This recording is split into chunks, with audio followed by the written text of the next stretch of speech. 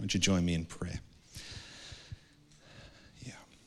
We thank you, Holy Spirit, that you love us. You adore us, God. You are for us. You're not against us. Even as your word says, Lord, if you are for us, who can be against us? And we know that you are for us, God. And so, Lord, as we come to receive from your word, as we come to receive what you are saying, Holy Spirit, we do pray that you would pierce our hearts with truth.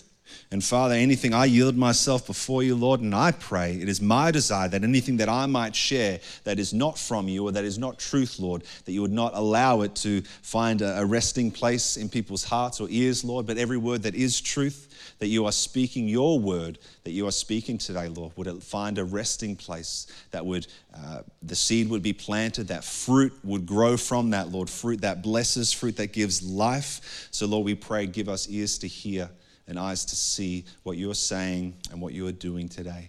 We bless you in Jesus' name. Amen. Awesome. So we are part 2 of having an unoffendable heart. I think I got through about 3 or 4 points last week. And then as I was putting it together, I've realized in total I've got about 20 points. So we'll see if I get through 16 points today. Yeah, you're not got nowhere to go after this? Cool. 7 o'clock, we'll be here. Hey, I heard a story of there was a woman who was in court, and she was actually charged with, I suppose if there's young ones here, but she was actually charged with beating her husband to death with his guitar collection. So she stands there, and the judge kind of looks over to the woman, and he says, first offender? And the woman replies, no, it was first a Gibson and then a Fender. And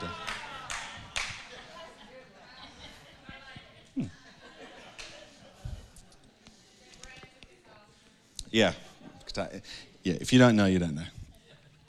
Hey, so a couple of parts from first one, a little quick review. The first is that we looked at Jesus had an unoffendable heart. Jesus was not one to respond to people, but Jesus always responded out of righteousness, out of what the Father was doing and saying. He was free from the impact of other people. We see that all through his life, but particularly at the cross and all the time around that. So we know Jesus had an unoffendable heart, so we would desire an unoffendable heart.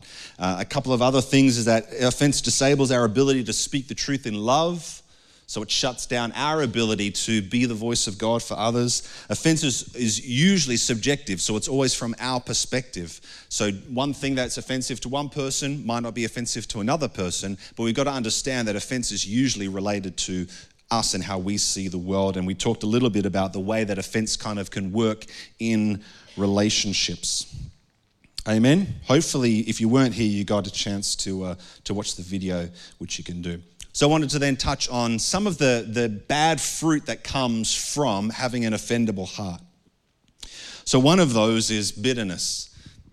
Bitterness is a really toxic thing to have in our hearts and in our lives. It's like a cancerous heart attitude that eats away at us and produces no good fruit. But sometimes if we are offended and we don't rightly deal with that offense, then bitterness can start to rise up in our hearts. I don't know if you've ever met a bitter person, but it can almost become something where the person begins to live in that place of bitterness. Almost like that's their view of life, and that they're bitter and dejected about everything. Another fruit of offense can be anger.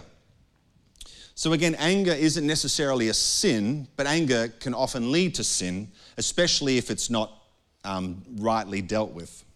Okay, there can be righteous anger, but I think, again, if we aren't aware of our own hearts and if we have offense in our hearts, oftentimes that projection of anger, even though it might be based in a right perspective, a righteous perspective, when we respond in anger and aggression, particularly when it's a form to try and control or manipulate or dominate another person, then we've chosen to respond in unrighteousness, maybe even to a righteous perspective. Does that make sense? All right, give me some feedback, people. All right, offense can lead to disconnection. So oftentimes relationally, if there's offense, if someone offends us and we have an offendable heart, we can disconnect ourselves relationally from people. We can shut them out and disconnect. Gossip and slander. This is a really bad one, gossip and slander. The thing with offense is offense likes to be shared. And oftentimes that's what happens in relationship, is that we get offended, and instead of going to the person, as Jesus would call us to, and actually resolving it and potentially finding out that they didn't mean what they said, or we misinterpreted it, or they're actually really sorry for what they said, we don't go to the person, we go to someone over this way. We go sideways in our conversations, okay? And then we start to share with others what this person did or said. The problem is we're only sharing our perspective. And we think we've got 20/20 vision. No, I know exactly what they said. I heard it, and I was clear as day. This is what happened. This is what they said. This is what I did. This is the whole story. And then we tell it to someone, and then naturally they go, well, no wonder you got offended. That's horrific. How could they say such a thing? And how could they do that? But we're building a case against another person without them being there, and then we're getting people on our side, which justifies our perspective, because they're like, yeah, you should be upset about that. So we're like, okay, cool. I'm justified in my perspective to the person, but it also then starts to shape their perspective of that same person. You've seen it happen in relationships, and sometimes it's really hard when someone shares things with you and you can't help but be altered in your perception of another person.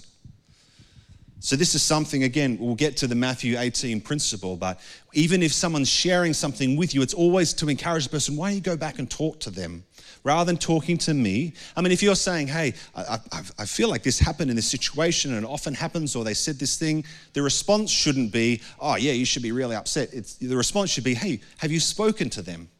And if the answer is no, I haven't spoken to them, they say, well, that's probably the first step. Rather than talking to me, I wasn't there, but why don't you go talk to them? And you might find out that it's actually a misinterpretation of the whole scenario, and you can avoid destroying a family or a relationship or a church based upon something that was make-believe. It happens. Offense can lead to hatred. Again, when bitterness comes to fruition, it forms hatred in our hearts. It can lead to revenge, whether that's a passive or aggressive forms of that then we start to do things to tear down the other person through backdoor ways or to their face sometimes.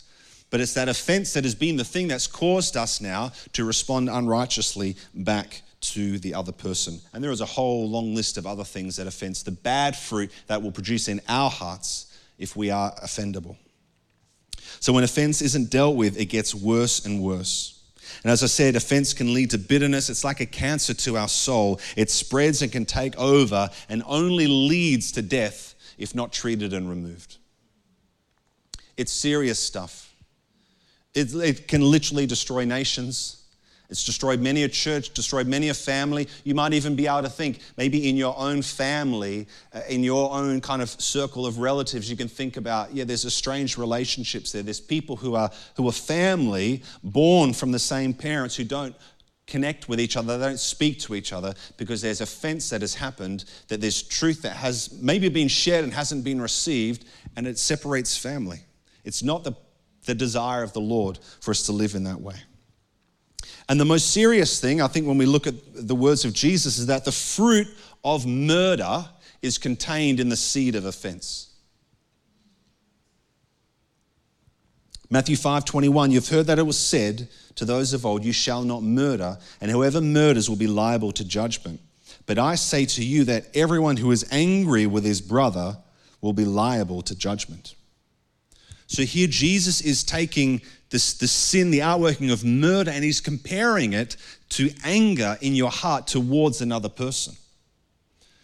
So if we look at that and understand that people can, out of an offense, it can actually lead them to if you think about murders that are committed, horrible things that happen in our society that can happen because of hurt and pain that someone may have caused another person, or they've perceived it to be so, there could be jealousy in a relationship that's completely made up, and yet it causes them to act in ways that can end to people losing their lives.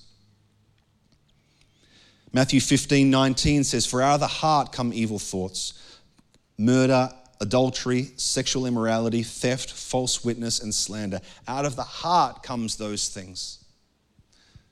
So if we're not taking care of our hearts, then we can allow those things to fester. And particularly if we're disconnected from our internal world, then we don't actually even know what's brewing on the inside. If we are disconnected from our hearts, all that can be happening, then all of a sudden, through a tense situation, some sort of trial and issue, it comes to the surface and a whole lot of gunk comes rushing out. You may have experienced it yourself. You may have experienced it with another person, and it's like, oh my goodness, where did all that come from? Well, it was brewing on the inside. Undealt with offense, undealt with bitterness, undealt with heart issues that find their way out eventually. And here's the thing. Having an unoffendable heart doesn't make you a passive person, and it doesn't make you blasé about other people's behavior. It doesn't make you a doormat. So, well, it doesn't matter what they do, I'm just being unoffendable. Now, if people are being offensive in their words, their actions, it's right for you to have a conversation with that person and say, that's actually not okay. I'm not okay with the way that you're treating me right now. I'm not okay with the way that you're behaving. I'm not okay with the way that you're speaking to me.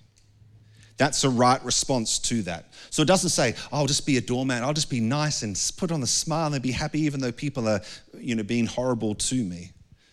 But when we're offended, we don't often engage in a healthy way with somebody else's unhealthy behavior.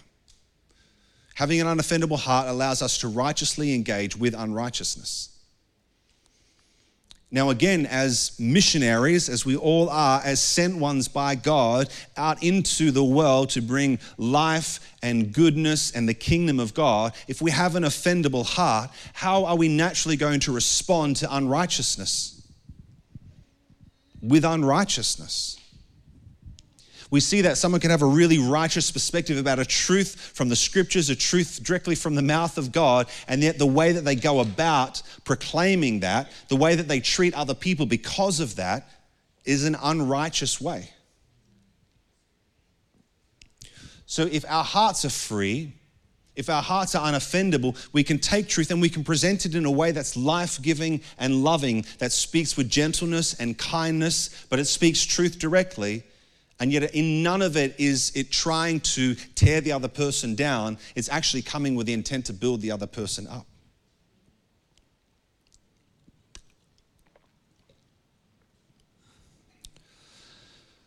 So it doesn't make you passive or blasé, but it does remove the trigger points in your own heart so you can respond and confront from freedom and love and not from your own pain and judgment. All right, point number 5. We're a quarter of the way through this. Offense blinds us from seeing the truth. So our ability to be offended is inversely proportional to our ability to receive truth. The more offended we are, the less able to receive truth we are. Now, I drew a diagram. It's a graph. Ability to receive truth versus inability to receive truth is on that side. And how unoffendable you are versus how highly offended you are is on that side. So the reality is the less offendable you are, the more able you are to receive truth. And yet as your offendability increases, your ability to receive truth decreases.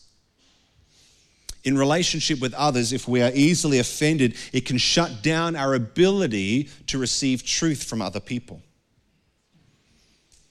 So now we can find truth in lots of places in the Bible, obviously, but God will use people to speak truth to you. That's just how He's created the world. That's how He's created a relationship. That's how He's created the church to be. Unfortunately, not every truth that you want to hear or need to hear will come in your quiet time alone with the Lord. It just won't, unfortunately. And some of the reason for that is because you have determined in your heart to have a particular perspective about God or about something, okay?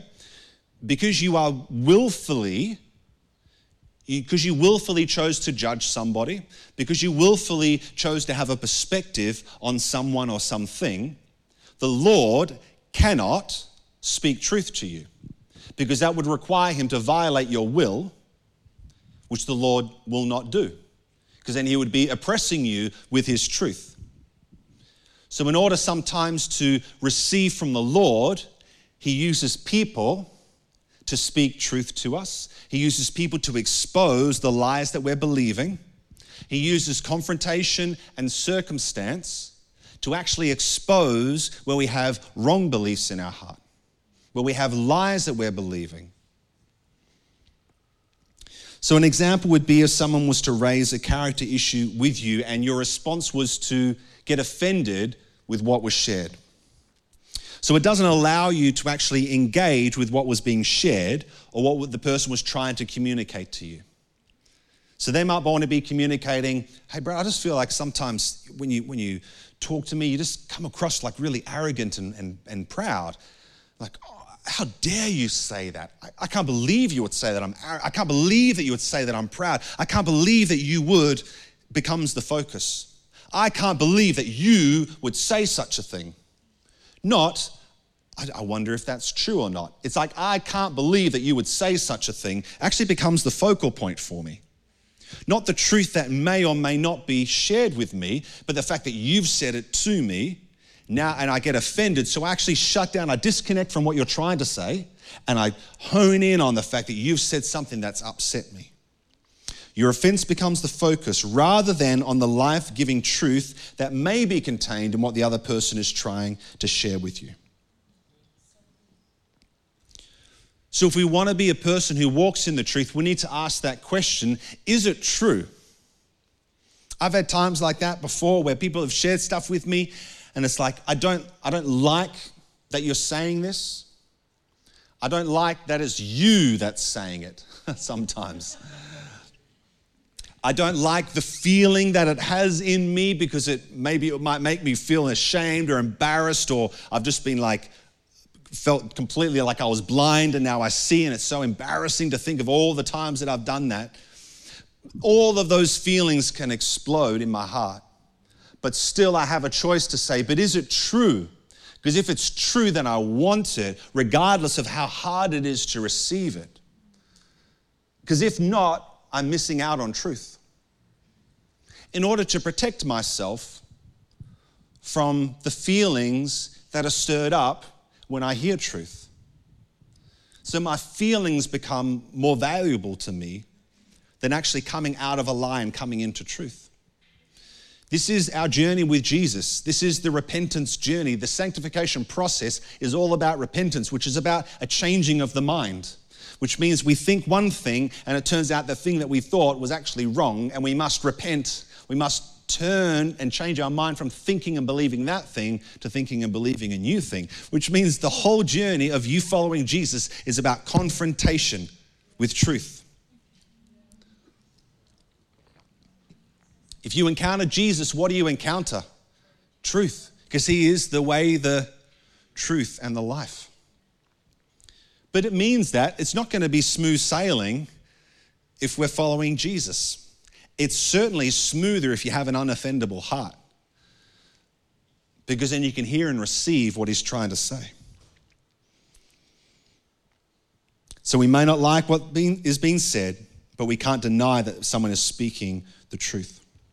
This is from an article that I found.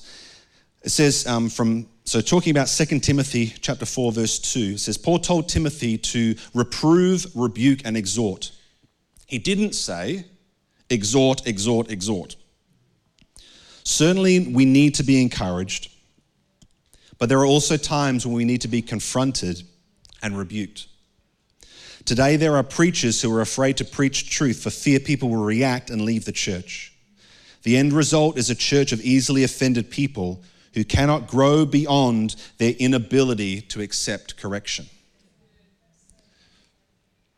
It's a sad place to live in where we can't speak truth because the other person can't receive truth.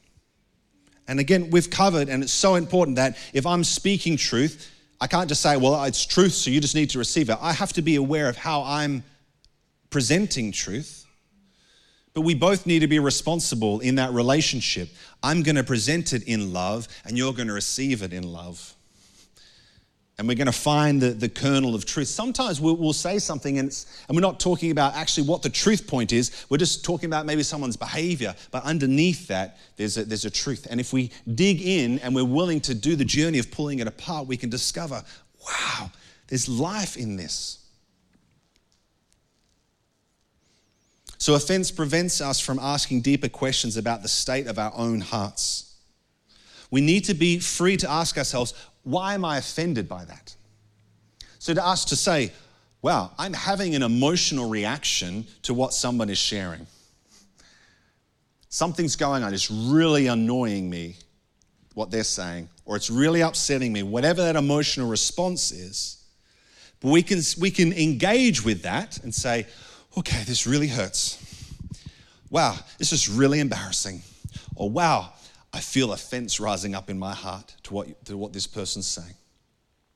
And I can engage with that and then say, Lord, why is this impacting me in this way? Why am I getting offended? Why am I turning this around? Instead of looking at the truth that's being presented, I'm now targeting that person and wanting to destroy them with every part of my being. It doesn't help us to be truth seekers and to engage with truth. And as I said, if you are the truth sharer, you also need to share things in a way that's not offensive. But sometimes what happens is there's a truth and we're like, oh, that person's got an issue. I should probably talk to them about it. We don't. The issue keeps happening, keeps impacting us, and then we start getting offended with the person. So then we end up sharing that truth from a place of offense, and then naturally they get offended because of the way that I'm sharing it is not a nice way to be sharing it, and then you've just got offense going off everywhere. Because we haven't just had a conversation to say, hey, I just want to let you know how you're impacting me. Because oftentimes, again, you might be impacting me because of something in me. It might be one person's confidence exposes your insecurity. Be like, oh, look at them, think they're so haughty and awesome and they're so proud. And the reality is they're not proud at all. It's just that you're insecure and you only wish that you could have the freedom that they have to be who they are. And so it then gets twisted and becomes offense.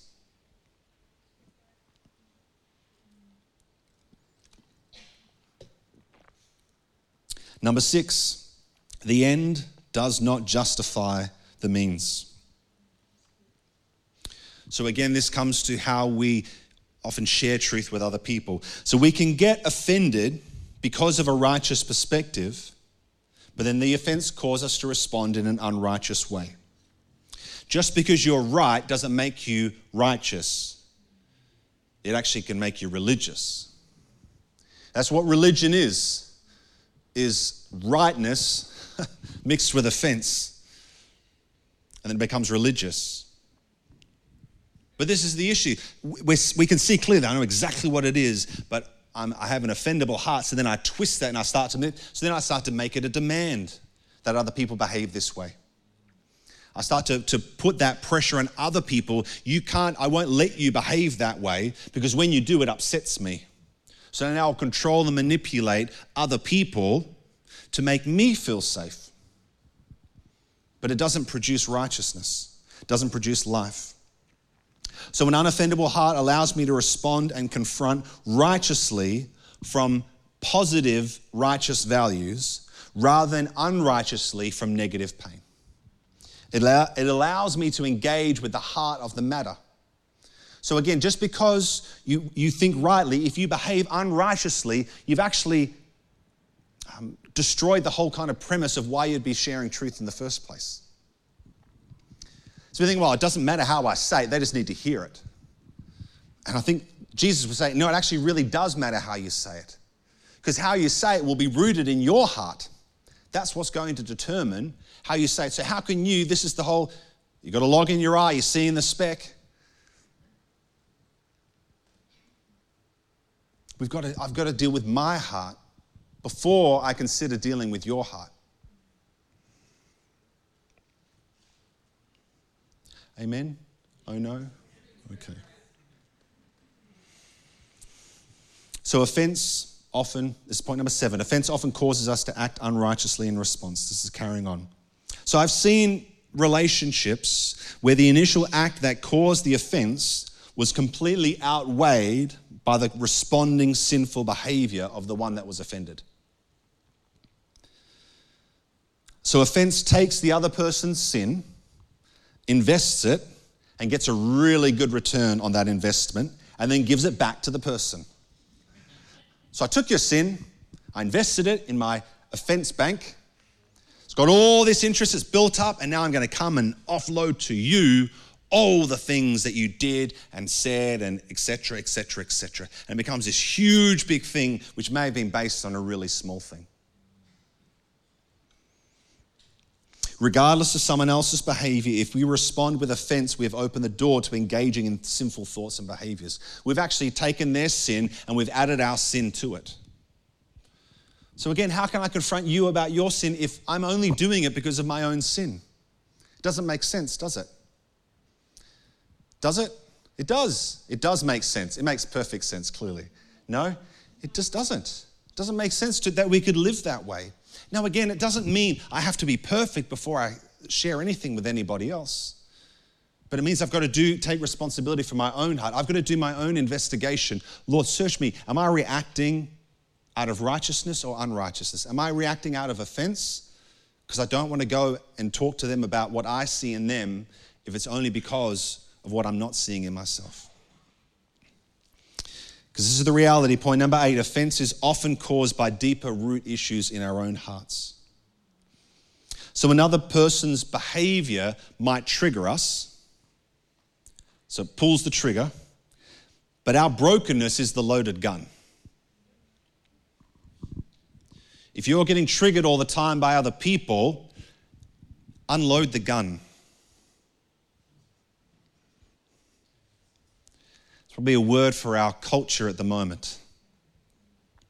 And again, this isn't to diminish people's pain. This isn't to diminish people's trauma. This isn't to diminish someone's history, the generational history of what they've encountered in their life that would lead them to have significant pain and trauma and brokenness.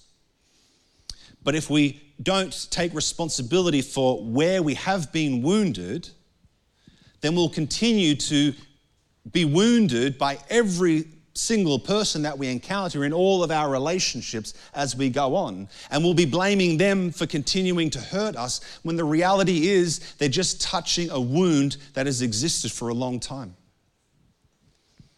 And we try and then make them responsible for healing a wound that was actually caused by somebody else. All of our judgments, our inner vows, our bitter root expectations, our trapped trauma, our unmet needs, and our deep heart woundings cause us to view the world through a particular lens. This is all the stuff that we cover in the Elijah House schools. That's why we encourage people to do them, because there's really important stuff where we can take responsibility, not for how someone else has sinned against us, but for how we have responded to their sin. It doesn't remove the fact that someone did bad things to us or didn't do good things towards us, maybe when we were children. But what it does do is say, but I'm not going to live in bondage to what they did for the rest of my life. Because God says, that's your history, but what we're going to do moving forward is I can heal those places, but if you've responded sinfully, then you're actually keeping yourself bound. Our history shapes how we perceive and receive other people's words and behavior.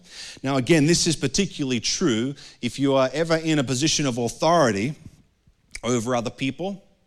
So maybe in a church leadership context, maybe in a business leadership context, wherever you find yourself when you're relating to people, is that you end up representing every negative authority figure that person has ever had in their life. It's awesome fun. It's projection, often what happens is. So someone has a wound, maybe related to their fathers, and they look up to older men, And they might have a judgment towards older men. They might have an expectation that this is how older men are going to treat me. Yes, see, my dad was never there, and men are going to always let me down. But it's rooted in our own hearts, and we project that onto people. And we have an expectation, well, they're going to do the right thing by me, and they're going to do this and do that. And then when they don't do that, then I get offended because they're supposed to be doing this. All of these things are uncommunicated, but they're happening in our hearts. So we keep getting hurt and wounded by people, and we go from relationship to relationship, from maybe job to job, church to church, always with the other person being the problem. And yet what is festering in our own hearts is actually what's being provoked. So maybe a person can remind us of a parent or some other authority figure in our life, and because there is an existing judgment towards authority figures, we project that judgment onto the person in front of us. We interpret all of their behavior through our lens of judgment, and our interpretation always proves our judgment to be correct. This is the issue with judgments, and again, we cover it in the Elijah House School, so do that. But a judgment isn't just an idea about something, it's a determination that that is the way something is. So if I have a judgment against something, that is truth to me. Even though it may be a lie, if I have a judgment towards God that He is not good, is that true? To everyone else it might not be, but to me it is. It's a lie, but because of my judgment, it's become a truth to me. So no matter what interaction I have with Father God, He will never be good enough. Because I've already determined in my heart, not with my conscience, my cognitive mind, I'm not engaging with that thought, oh yeah, I remember when I judged God for being bad, but oh no, He's good now. But we get trapped in this place. No matter what happens, my heart always says, no matter what you think, no matter what you read, what you believe is that God is not good. It's the same in relationships. If we have formed judgments against people, we can't believe the opposite. We can't just choose to believe the opposite. We need to repent of the judgment. We are spiritually bound to that perspective. And until we repent, we cannot be freed from that perspective. Because it's legally binding. Judgments are legally binding. You understand? In the kingdom of God. There are laws of the kingdom, and judgment is a strong one. So we can be told one thing, we can be told the opposite, we can read the opposite, we can sing the opposite, we can declare the opposite, we can go into warfare against the opposite, and we'll continue to believe the opposite until we repent of our judgment for what we've believed. And that's the problem then. All of our interpretations, see it happened again, see it happened again. We might feel like, you know, I've got God's given me a message to preach, and He's called me to lead in a church. And I go to the church and I tell them, God's called me to do this, and then they're like, oh, okay, cool, well, not just yet. See, again, typical, not received. Well, I'll go to the next church, and then same thing happens. See, again, the church can't receive the word of the Lord. It's the church's fault. All the churches in this nation are blind to the truth of God because they can't hear what God has told me to say. Now, what I'm not aware of is all of the other ways that I behave that might be toxic and broken, disconnected, fractured. But all of my perspective gets focused in on this judgment that I might have, and the judgment might actually be, I don't feel like I'm received. No one receives me. I don't belong anywhere. But see, we see it and it's played out. I've been to 20 different churches and they've all behaved the same way. So, well, of course they have. Because my heart is determined that no matter what happens, the judgment's still going to be the same. Is that I'm not received, I'm not accepted, I'm not acceptable. And it will continue on and on and on. So a person can go from relationship to relationship. And the same thing follows them all the way through. Because you follow yourself wherever you go.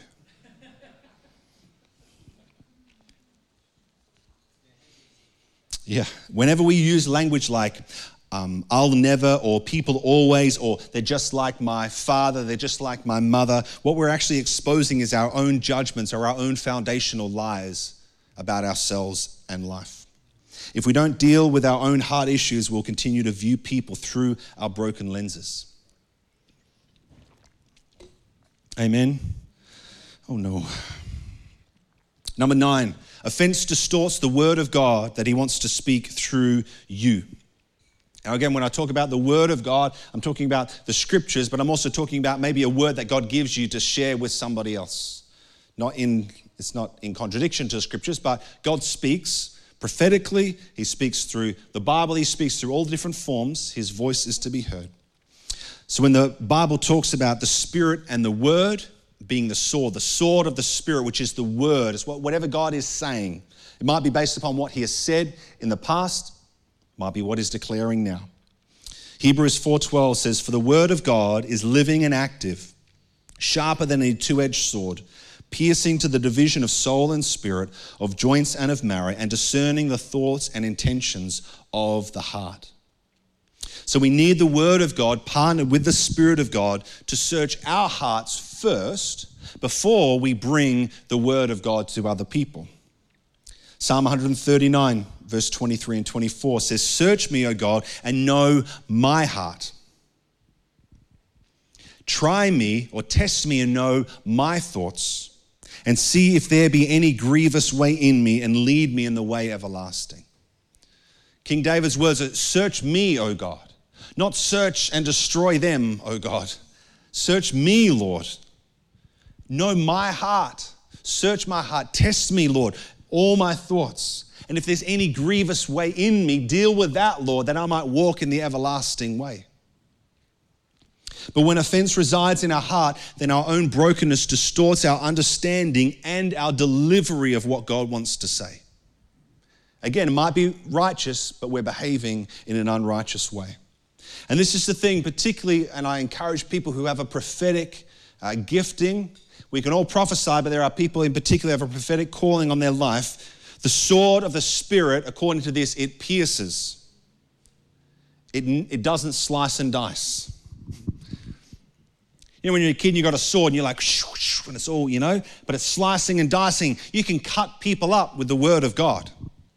You can cut people up with the very truth that God is wanting to say, but the way that you wield the sword will determine how it's received. Whether it just cuts someone to pieces or whether it pierces to the very intentions of their heart and gets to the point that it's meant to be getting to. That's why God is speaking. He doesn't want to cut people up with his truth. He wants to pierce their heart, to get to the root, to get to the place where the truth needs to reside and land. God never wants to shred people with his truth. But I've seen too often people come and they come with the Word of God, but it's presented in such a way that it just cuts people up.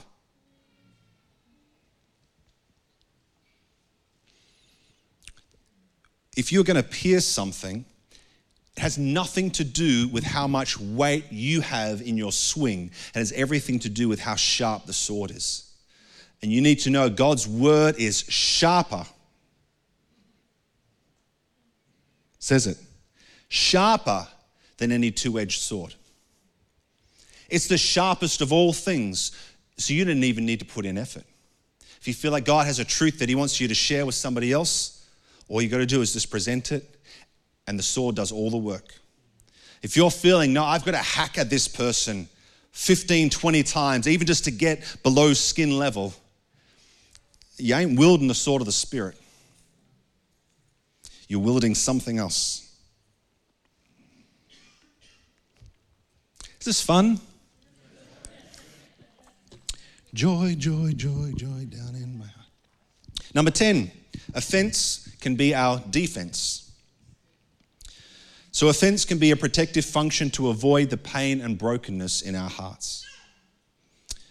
Offense in our hearts builds a fence in our hearts. Offense builds a fence, builds a barrier. We protect ourselves from others and the pain they cause us. Even though the offense and living offended is equally, if not more, painful and destructive.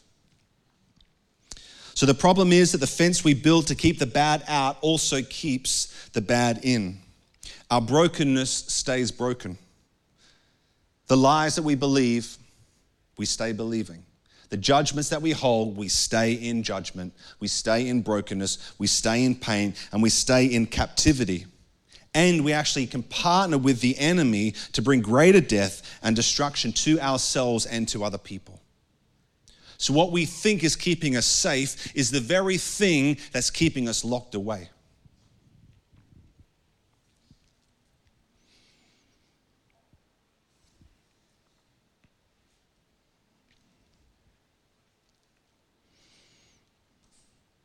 As I talked a bit about last week, and even I shared the road rage incident story. Offense is usually the thing that we feel first, but there's always something. There's emotions, there's pain, there's things that go on underneath. So we need to go deeper when offense comes up in our heart. So just say something happens and you get offended. And again, I'm not saying go off and be perfect now. All I'm saying is recognize when you're offended. And bring that before the Lord and say, God, can you deal with my heart first before I go about talking to anybody else? But if someone says something and you have an offended response, then ask why. Why is this the case?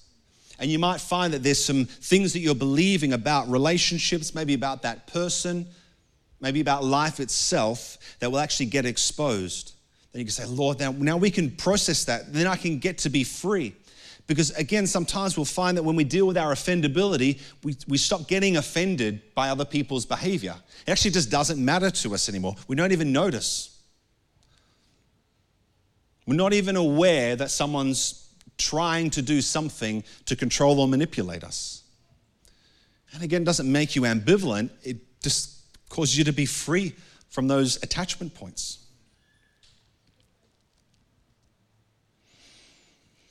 Number 11, offense creates an environment in our heart that cultivates hypothetical belief systems. If we get offended by someone's behavior or words, from that point on, if the offense isn't dealt with, we start to interpret all of that person's behaviors through the lens of our offense. So there might be one initial thing we get offended, but now we've positioned ourselves against that person. And then we actually can almost, I've seen it happen in myself. I start to almost be even more aware of their behavior, more aware of see, they did it again. Again, they just did it. They just said that thing. They just did that thing again. See, it's happening all the time. Now, if you weren't offended, you probably wouldn't even notice that it's happening. But even little things start to get interpreted as encouraging your perspective on their offendability. And over time, what we do is we start to build a case against them. Small things that normally wouldn't bother us about the person, or they may annoy us, but we'd kind of get over it pretty quickly. They get grouped together and they feed into this offense in our hearts. It starts to compound and starts to grow. We can then start to increasingly justify our offense because the evidence against the other person is overwhelming. Now, I've got a long list of all the things that they have done, all the things that they've said. Now, the reality is maybe all of those things had nothing to do with you. Were misinterpretations of something someone said or didn't do. You can say that person never greets me, they never look me in the eye. See, it's all of it, or something, but maybe it's their insecurity or they're not aware. Like it's all mixed up in this milieu of relationship and offense that's going on. But all of a sudden, we've got this overwhelming list of evidence. Even things that the other person may be doing that has no bad intent will be interpreted by the offended person in a negative and malicious way. And this is the issue, again, with offense. Number 12, offense assumes intent. When we respond with offense, there can be an assumption that the other person has an intent to hurt us. They meant to say that thing. They meant to do that thing. They were intentional about doing something that would cause me pain. And even perceived behaviors become reality to us because we have judged not just their behavior, but also the heart behind their behavior, the intent behind their behavior. So we start, all of a sudden, we're building evidence and it's all wrapped around like they meant to do this.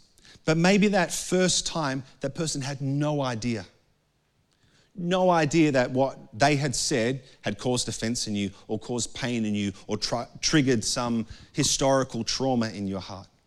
Maybe they had no idea. And they've gone about in their relationship, even maybe thinking that things are good. I thought we were friends. I thought we were getting along. And the whole time you've been festering with this bitterness towards them because that time when they said that thing or they did that thing and now they do it again and they do it again. And the other person is completely ignorant. That can be the scary thing sometimes, and the painful thing, even maybe if you've done something that's hurt somebody else and you're not aware of it, it's like if you had known, you would have done anything to let that person know how sorry you were for the pain that you had caused them, but you never get an opportunity. But they might go on for weeks or months or even years hiding these things in their heart. And maybe one day it explodes, or eventually they just draw so far away from relationship and you lose that relationship because they can't stand to be around this person who offends them all the time. And the reality is you have no idea that it's even happening. Number 13, an offendable heart can be offended with God. If you have an offendable heart, then you create the opportunity to be offended with God. Besides this being obviously an incredibly arrogant thing for us to do, to have any judgment towards God is kind of silly, really, seeing as he is perfect and the creator and good and righteous and perfect, and we are not. But besides that, it shuts down our ability to walk in truth because the spirit of truth gets silenced in us. This is what I was touching on before. It's like I can't hear truth if I'm offended because I've positioned myself to not hear truth. So again, an offended person, they can be offended in a relationship, but they think I'll go away and God will speak truth to me. See, and it's just all my thoughts and everything that I'm hearing, it's justifying my perspective. But the problem is it's justifying a judgment based upon my own heart and interpretation of things. And God might be screaming the opposite to me, but I can't hear it. I can't hear truth because I've already determined and come into agreement with a lie. Offense with God puts him in the dock like an accused person in a courtroom. How dare you, how could you, God, and why would you not do these sorts of things? And we put God on trial in our hearts and in our prayers and in our lives. It's okay to not like how God is doing things in your life, but to step into offense is to judge God as not being who he says he is. It's a very dangerous thing to be in judgment against the Lord, because he is the only one who can share absolute truth with us. But if we determine that he is not who he says he is, we remove our ability to receive truth from the truth giver and the life giver. Jesus said, I will send my spirit, the spirit of truth, and he'll lead you into all truth. But if your heart is positioned against the truth bringer, how can we ever receive truth rightly and righteously? How are we going? Good? Part 3, or should we push on through? Different people are saying different things. Number 14, offense robs people and relationships of freedom. Yeah, it's a big one. An offendable heart is always waiting for its next person to devour. If I'm free and you are offendable, my freedom will eventually stir up offense in your heart.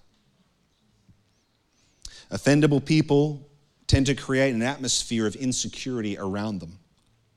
Those around them start to behave without freedom in the relationship because they are afraid of the consequences of the offendable person. And again, because when you're offendable, perception is reality to you. So if you're in a relationship with someone that's highly offendable, it's like, I can't do the right thing or the wrong thing because even the right thing might be interpreted as the wrong thing. So it starts to create this kind of unsettling space to be in with somebody. Offendable people are tiring to be in relationship with because a lot of energy ends up being expended managing their offendability. If you have an offendable heart, you will be exhausting to other people. And sometimes this can be why we could start to lose friendships and relationships because we're just too much to be around. Because we're constantly interpreting people's behavior in an offendable way. When you're in a relationship with somebody like that, you can't confront them because their offense doesn't allow them to hear you. So you can't talk about how their behavior might be impacting you because they interpret that in an offendable way. So they can't hear truth. But because you love them and you want to remain in relationship with them, so then you end up having to choose to manage their hearts for them, which is exhausting. You have to measure all of your words. You have to plate everything up in a beautiful way and make sure, is there anything they don't like on what I'm going to present?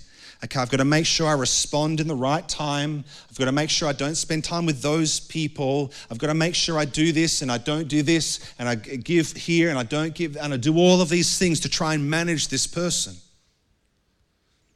Or you choose to say, actually, this relationship is just too tiring and exhausting for me, and I don't want to be in it anymore.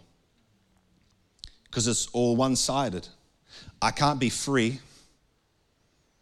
to be who I am because you could interpret me in a way that I'm not intending to be. And in that case, oftentimes when there's not a verbalization back. To live in the freedom that is our inheritance in Christ, we must be healed from our offendability. If I'm offendable, it means that others have the ability to control my response in a situation, which is a form of self-induced bondage.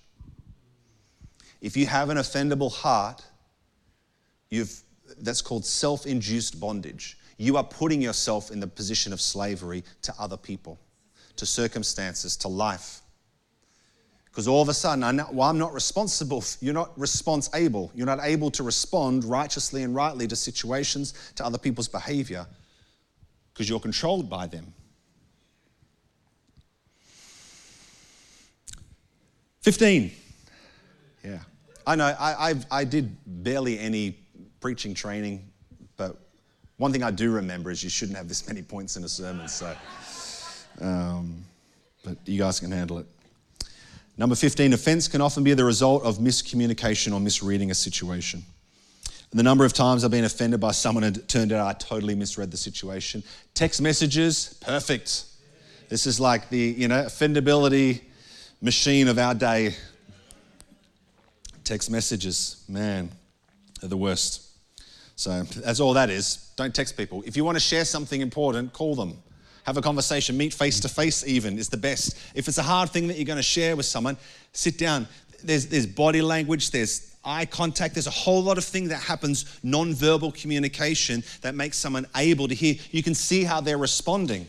I've said this sometimes. I might have a conversation with someone, I'll say something and I see their response and I'm like, hold on a second. Let's talk about how I can see you're responding to what I'm saying, but it feels like you're responding in a way that maybe I'm not intending. Can you clarify what you heard me say? Or you were saying this and this. Oh no, sorry, that's not what I meant at all. I meant this. Oh, okay, that makes sense. When we clarify that in relationship and connection, but in the face-to-face is way better. Please don't do confrontation over text message or even over a phone call. If you can get face-to-face with a person, it's so much more effective. So much a better way of doing it. Amen? All right, number 16, this is an important one. My offendability is my responsibility, which also means your offendability is your responsibility. I refuse to be responsible for someone else's offense and their offendability. I can take responsibility if I'm being offensive and someone says to me, Brad, when you said that it was really harsh and cutting and I felt like you cut me down, I can say, I'm so sorry that what I said hurt you. Brad, that time when you spoke on offense and it really triggered me and it made me offended, I can say, I'm sorry that my sermon offended you, but I can't take responsibility for your offense. And we can't do that in a relationship. Now again, as I shared in that one before with people, if somebody acknowledges, I've got an offendable heart, and that you're in a relationship and they say, I'm really sorry for the way sometimes I respond, maybe out of my insecurity, out of my history, out of all of these things. Sometimes I get triggered when you say certain things, okay? But I'm taking responsibility for my heart. Will you be willing to continue to journey with me as I work this out? And if someone says, yes, I'm willing to journey with you, then again, we can choose to share in the responsibility of someone's offendability. Okay? And we can say, hey, when I said that, did you, I'm not saying that. Oh, yes, I know. Thank you for helping me to not hear lies when people are speaking. So we can choose to do that. Again, if you're in a marriage situation, where there's covenant there, and you're like, I'm going to choose to journey with you, but we're going to keep putting this on the table and we're not going to walk around it and just pretend it's not there. We're going to talk about, hey, if I do that and you get a reaction in you, can you come and talk to me about it? Amen? So if I'm offendable, then someone else can be in control of my behavior and responses. This means I'm irresponsible and I'm unable to respond from a place of freedom. Other people's actions control and compel me to act in a certain way. To be responsible for my heart means that I am response-able. I'm able to respond freely and righteously, even when someone wrongs me. If someone is unrighteous towards me, I don't have to act unrighteously towards them. The less offendable I am, the less other people's offense affects me. Number 17, offense is not your friend. Some people have become very acquainted with offense, and offense ends up ruling their life. They go from broken relationship to broken relationship, or from church to church, and it's always the other person's fault. Blame and offense usually go hand in hand. It's always someone else's fault that I'm offended. And we think that only if the other person or organization hadn't behaved in a particular way, then I wouldn't be offended. It's their fault that I'm offended. And I'm telling you today, it's your fault that you're offended. I'll tell you again, it's your fault that you're offended, because your offendability is your responsibility. Doesn't mean what they're doing is right. But if you're responding unrighteously to someone's unrighteousness, guess what? It's two unrighteous people living in harmony. The problem is that the offendability was there all along. People use offense to hide from the brokenness in their hearts.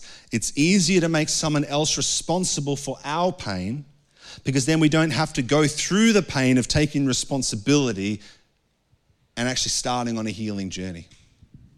It's just easy to I'll just blame them. I'll blame them and I'll blame them. It's all their fault. So all I have to do is, because really the thing is, if I'm in relationship with people and they cause me pain, I either deal with why I'm responding like that, or I remove the relationship. If authority figures say things to me that offend me, well, then I just need to move aside from having any authority figures in my life, and I'll be all the authority in my life. So I'm free. I'm not offended now. Oh, shush, Siri. I'm not offended now, because there's no one that can offend me, because I've disconnected myself from every possible relationship of anyone that could ever possibly speak truth into my life. Offense and unforgiveness often go hand in hand. The offense stops us from being able to truly forgive, because to do so would mean that we'd have to let go of our offense. Sometimes we can say the words of forgiveness, but because we have allowed offense to take root in our hearts, the forgiveness isn't genuine, and so all of the negative feelings remain in our hearts. No matter how many times we forgive, the negative feeling remains because the offense remains. When we deal with our offendable heart, we are able to freely and fully forgive others and journey towards reconciliation with them. Point number 19, offense needs a landing strip in our heart. If offense doesn't have a place to land in your heart, it'll fly right past you. If I don't have insecurity in my heart, so if my security is in Christ, then I remove a landing strip for offense in my heart. If I'm walking in humility and not pride, I remove another landing strip for offense to land in my heart. So again, as we journey with Christ, as He is transforming us and we are moving from glory to glory, as we are walking out and expressing the fullness of His righteousness that dwells in us, it's removing those places where offense can land. And finally, number 20, we made it. The more we become like Christ, the more unoffendable our hearts become. As I read before, Psalm 139, Search me, God, and know my heart. Test me and know my concerns. See if there is any offensive way in me and lead me in the everlasting way. So there is an offensive way or there is an everlasting way. And Jesus wants you to live and walk in the everlasting way. If someone dishonors me, it's only my insecurity that would allow offense to be stirred up in my heart. I can have people dishonor me. It doesn't mean I feel dishonored. It doesn't mean I even have to respond with offense. I've had not nice things said to me. I've been told very harsh things in my journey as a pastor. Like I've literally been told to go F myself. And the week after, I was able to embrace and forgive that person.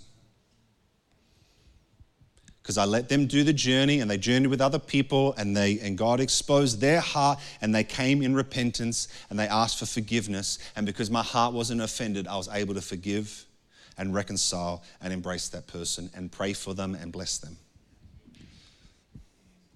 If my heart was offendable, I'm not saying it's completely unoffendable, but if I'd responded in offense in that situation, then I would not have been able to, I would have said, I don't want to see this person anymore, I don't want to talk to them, I don't want to engage them in any way. So guess what my heart would still be carrying? The pain, the burden, whatever impact those words may have had on me, I would have carried the offense with me. It's still being impacted today. But because of the work that the Lord's done in my heart to allow me to choose not to respond in offense, I was able to go through that process. And now I can have good, it doesn't mean I'm in relationship with that person, we're best buddies or something like that, but I can see them, I can be around them, and I can have a genuine love in my heart towards them. Because again, when they spoke to me in that way, my thought is, Father, forgive them. They don't know what they're doing. They're clearly in pain. They're clearly in a really hard place. And they're responding out of that pain. So I'm not going to take responsibility for their pain that's causing them to behave that way. So I can say, I'm not going to take that on board.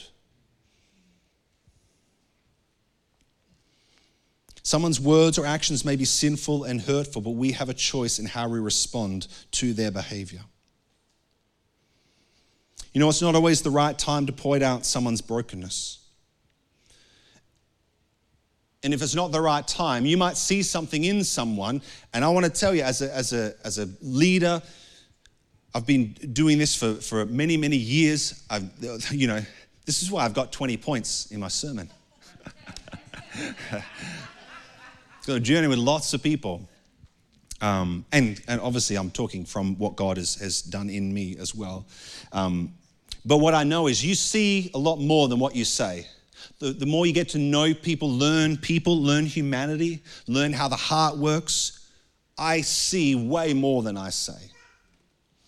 And the reason for that is because to say what I see, it's not the right timing of God. So I might be speaking truth, but it's not going to land because you know that person's not right to hear what God might have to say. Or it's just not their timing.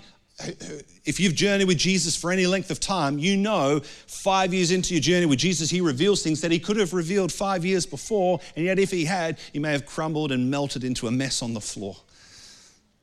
But he heals us to a place that we can receive the next revelation, the next piece of truth, the next piece of healing. Again, it's like if you were in a car accident and you had broken bones and internal bleeding and your brain was swollen, the doctors are going to focus on the worst bits first. They're going to focus on the bits that are just going to keep you alive. They're thinking if your brain is swelling and you've got a chipped bone in your ankle, they're going to assume, hey, one of these things is worse than the other. Let's not fix the chipped bone on the ankle. Let's try to not let this, be permanent brain damage on the individual. Okay. But it's the same as what the Lord does, I assume.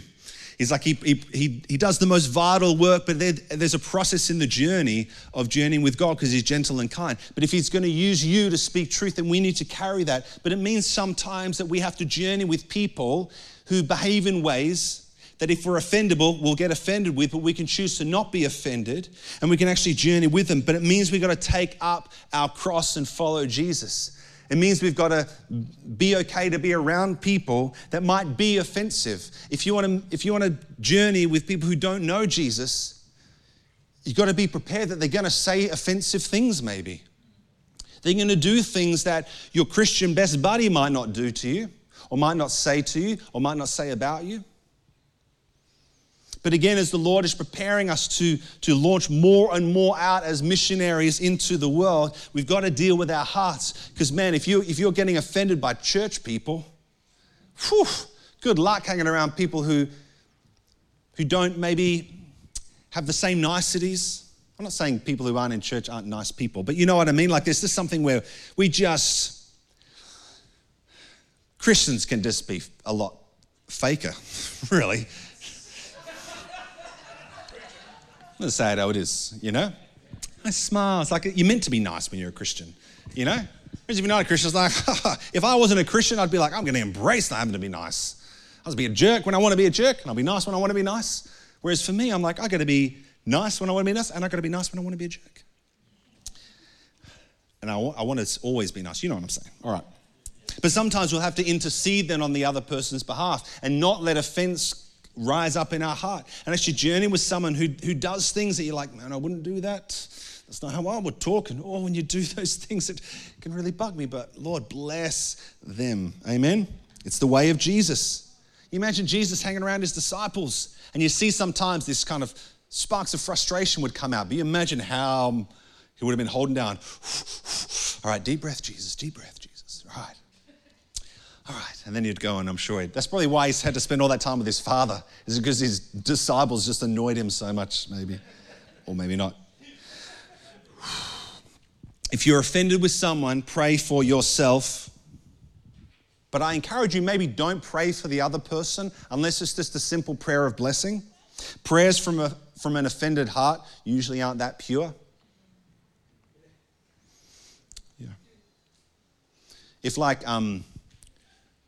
Yeah. If sulfur is part of your prayers, or fires, like it's, you know, there's probably a sign. Yeah, I'm not of a pure heart here.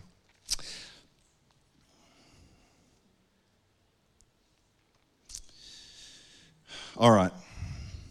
What do we need to do when we're offended? First step is we invite Holy Spirit to search our hearts and reveal the root of offense in us.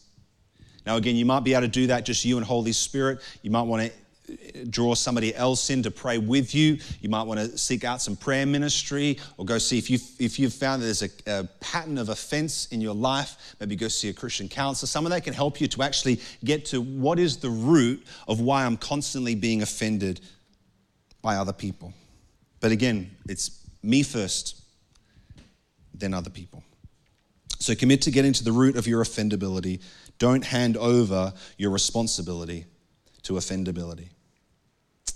Now again, when we deal with our own hearts, when we feel like I'm actually free from offense here, then we go to the person, we can go to them. Again, if this is a historical thing, there's more to it. But if it's someone you're in relationship with, they've done something, you've got offended with them, you've gone away and you've dealt with your offendability, but now you can come and talk to them about their behavior. You go to them and you talk about how their words or actions offended you. Helpful things is you say, when you did this, I felt this. Or when you said this, I felt this. Not, you did this to me, or you did this and you did that, you said this, you said that. It's when you said that, this is how I responded. Because what that does is it opens up to say, I'm not assuming that your intent was to hurt me, but when you said those things, I responded with hurt. That opens it up, and the person can say, yeah, you know what, I was really annoyed with you that day, and I said that, and I cut you down, I'm really, really sorry. Or they might say, I had no idea that that's what you heard. I had no intent to say, I'm so sorry that impacted you, but I wasn't even thinking that at all. Both of those ways end up restoring relationship, but it leaves the other person open to not feel like they're being, what's the word? It's gone. It's flew out of my head. Like accused, that's the word. Like it's not, I'm not coming and I'm accusing you of doing this, because maybe they didn't do it. I'm just presenting, when this happened, this is how I responded. This is how I felt. Amen? Matthew 18, 15 to 20. This is the Matthew 18 principle. So important for our lives. If your brother or sister sins against you, go and tell them their fault between you and them alone.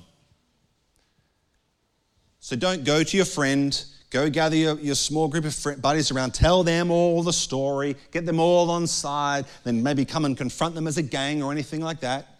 Don't go around talking to lots of people. They say, remember when you heard that? You heard that too? Yeah, see? And then you go to the person and say, so listen, I've been talking to all these people and they all agree that you're this or you're that. Don't do that. Don't ever bring evidence of other people's perspectives to a confrontation about someone's behavior. Please don't do that. It's never good. But you go to them alone and you share with them. Say, hey, when you did this, this is how I felt. When you said this, this is how I felt. Okay, leaving it open there. If they listen to you, you have gained your brother or sister. But if they do not listen, then you take one or two others along with you, that every charge may be established by the evidence of 2 or 3 witnesses. Now again, we can take a serious language. This is talking about someone sinning against you, but you can apply this to any time where there's some sort of relational disconnect, when something happens where you come away feeling hurt or upset or triggered or whatever it is, okay? So you go to them and you say, look, and they're not hearing, you're not getting into a place of agreement. You say, hey, can we talk to somebody else? Can we bring in a third party? Not your bestie. Can we bring in a third party that can help us to hear? Maybe we're not hearing each other. Oftentimes that happens in relationship where I'm saying something and the other person is hearing something different. Yeah? Anyone heard of that? It's called marriage? Is that what it's called? Marriage? No. And they're saying things and you're hearing something totally different. I've sat there in meetings with people and I'm saying, are you hearing what they're saying? Yes, they're saying this. I'm like, no, that's not what I'm hearing. You're hearing that through a lens, and then you go back the other way and you realize that people are missing each other because of the language sometimes that we're using. So then you bring in a third party. If they refuse to listen, so then you take them, and then if it's a sin, it's a big deal. Take it before the church. If they don't repent there, then you treat them as an unbeliever. Yeah, treat them as an unbeliever. Ooh. How do you treat unbelievers? Love. Yeah. So you treat them with love because you love your enemies and you bless those, so you treat them with love, hoping that they will be reconciled. But again, it might be that we can't be in relationship until this thing is resolved. Okay? Doesn't mean I don't love you. Oftentimes that's how this scripture is talked about in church. Yeah, I got kicked out of the church and then everyone just, don't look at that person. I mean, if that's how you're treating people that don't know Jesus, you've missed Jesus. Is this not how he treats people? He's probably doing that to you. They're not my friends, really. I know they carry my name. It's just a coincidence.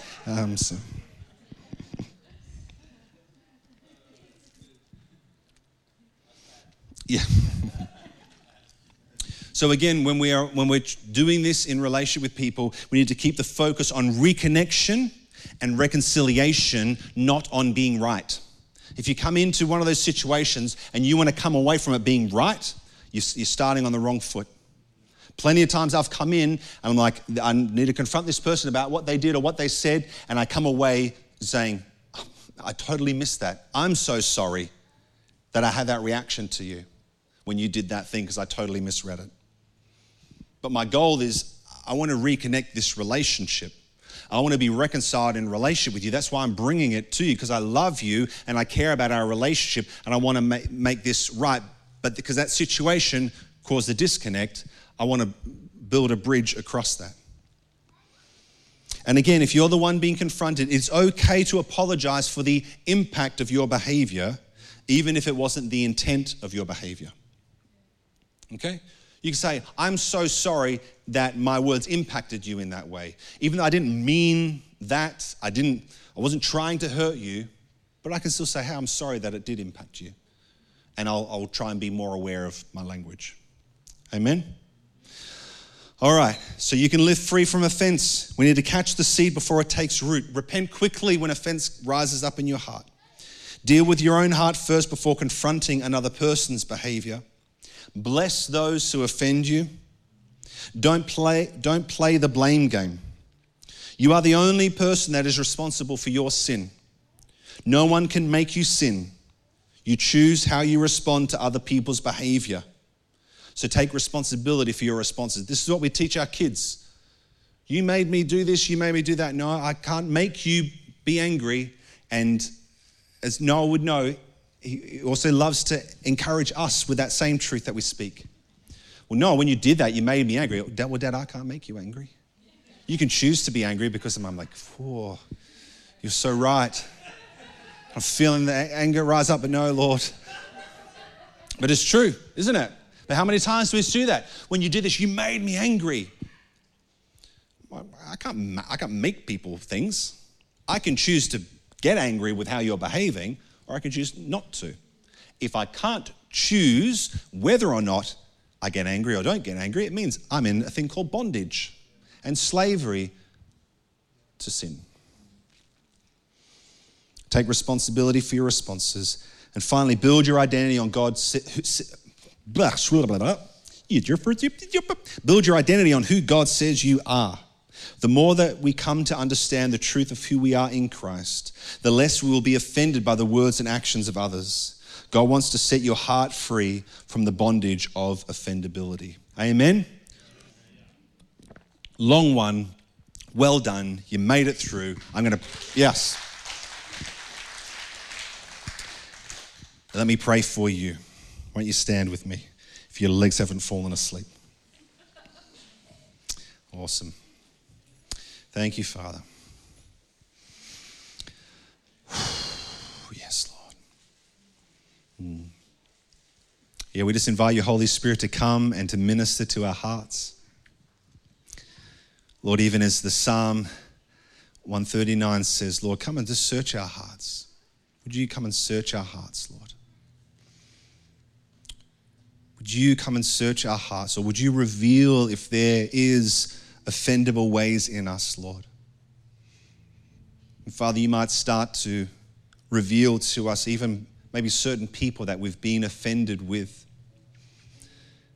And Lord, I pray that you would help us to put the evidence aside, the evidence that we've built up in our minds against the other person, and just simply say, Lord, have I responded in offense?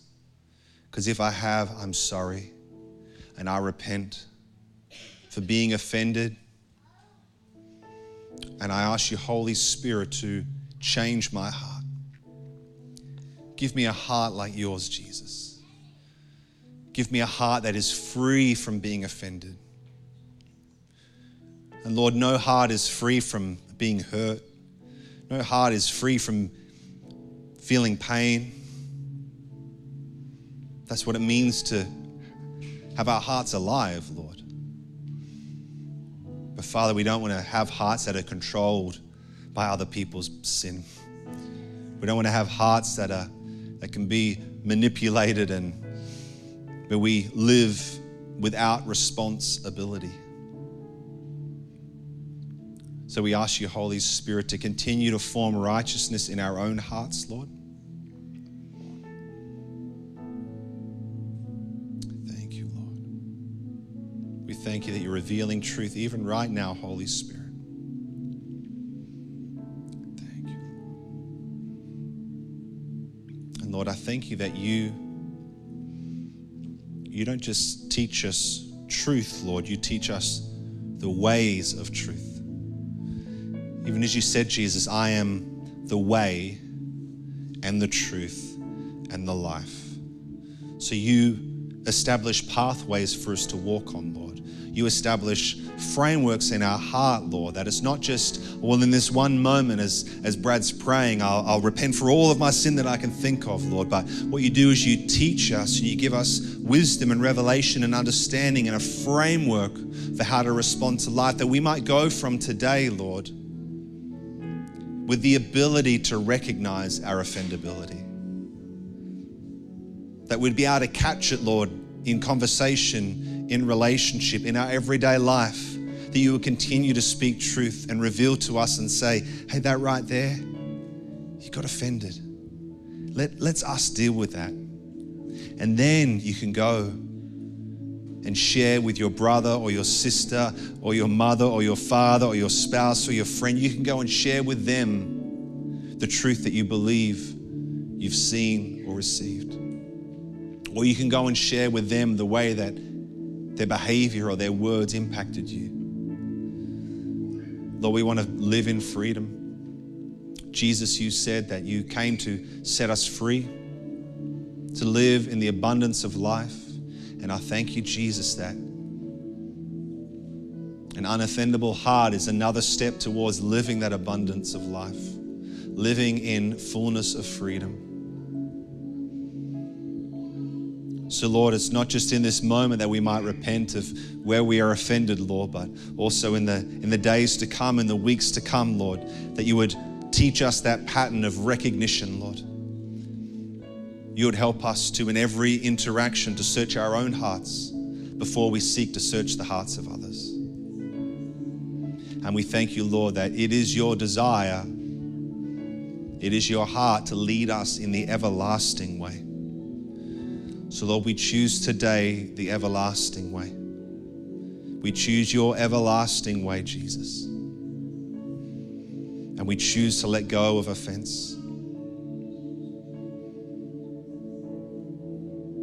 And would you tear down the walls of offense in our hearts, Lord? The barriers that we've put up to relationships, the barriers that we've put up to receive truth. Would you come, Holy Spirit, by your power and your authority? We give you permission to bring down the fence of offense. Thank you, Jesus.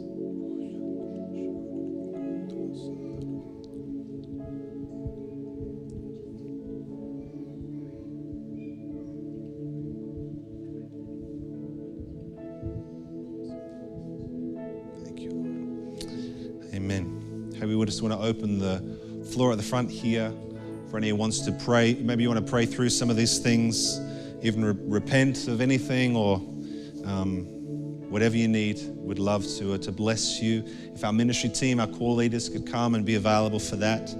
But if you want more prayer, just come and stand along the front. And if not, we'd love for you to stick around, have dinner with us. We got pasta bake or something tonight, so $2 donation. If you are visiting, the meal is on us, so be blessed with that. But we'll be out this way with the fire pit, so join us, get to know someone new. Bless you guys, love you.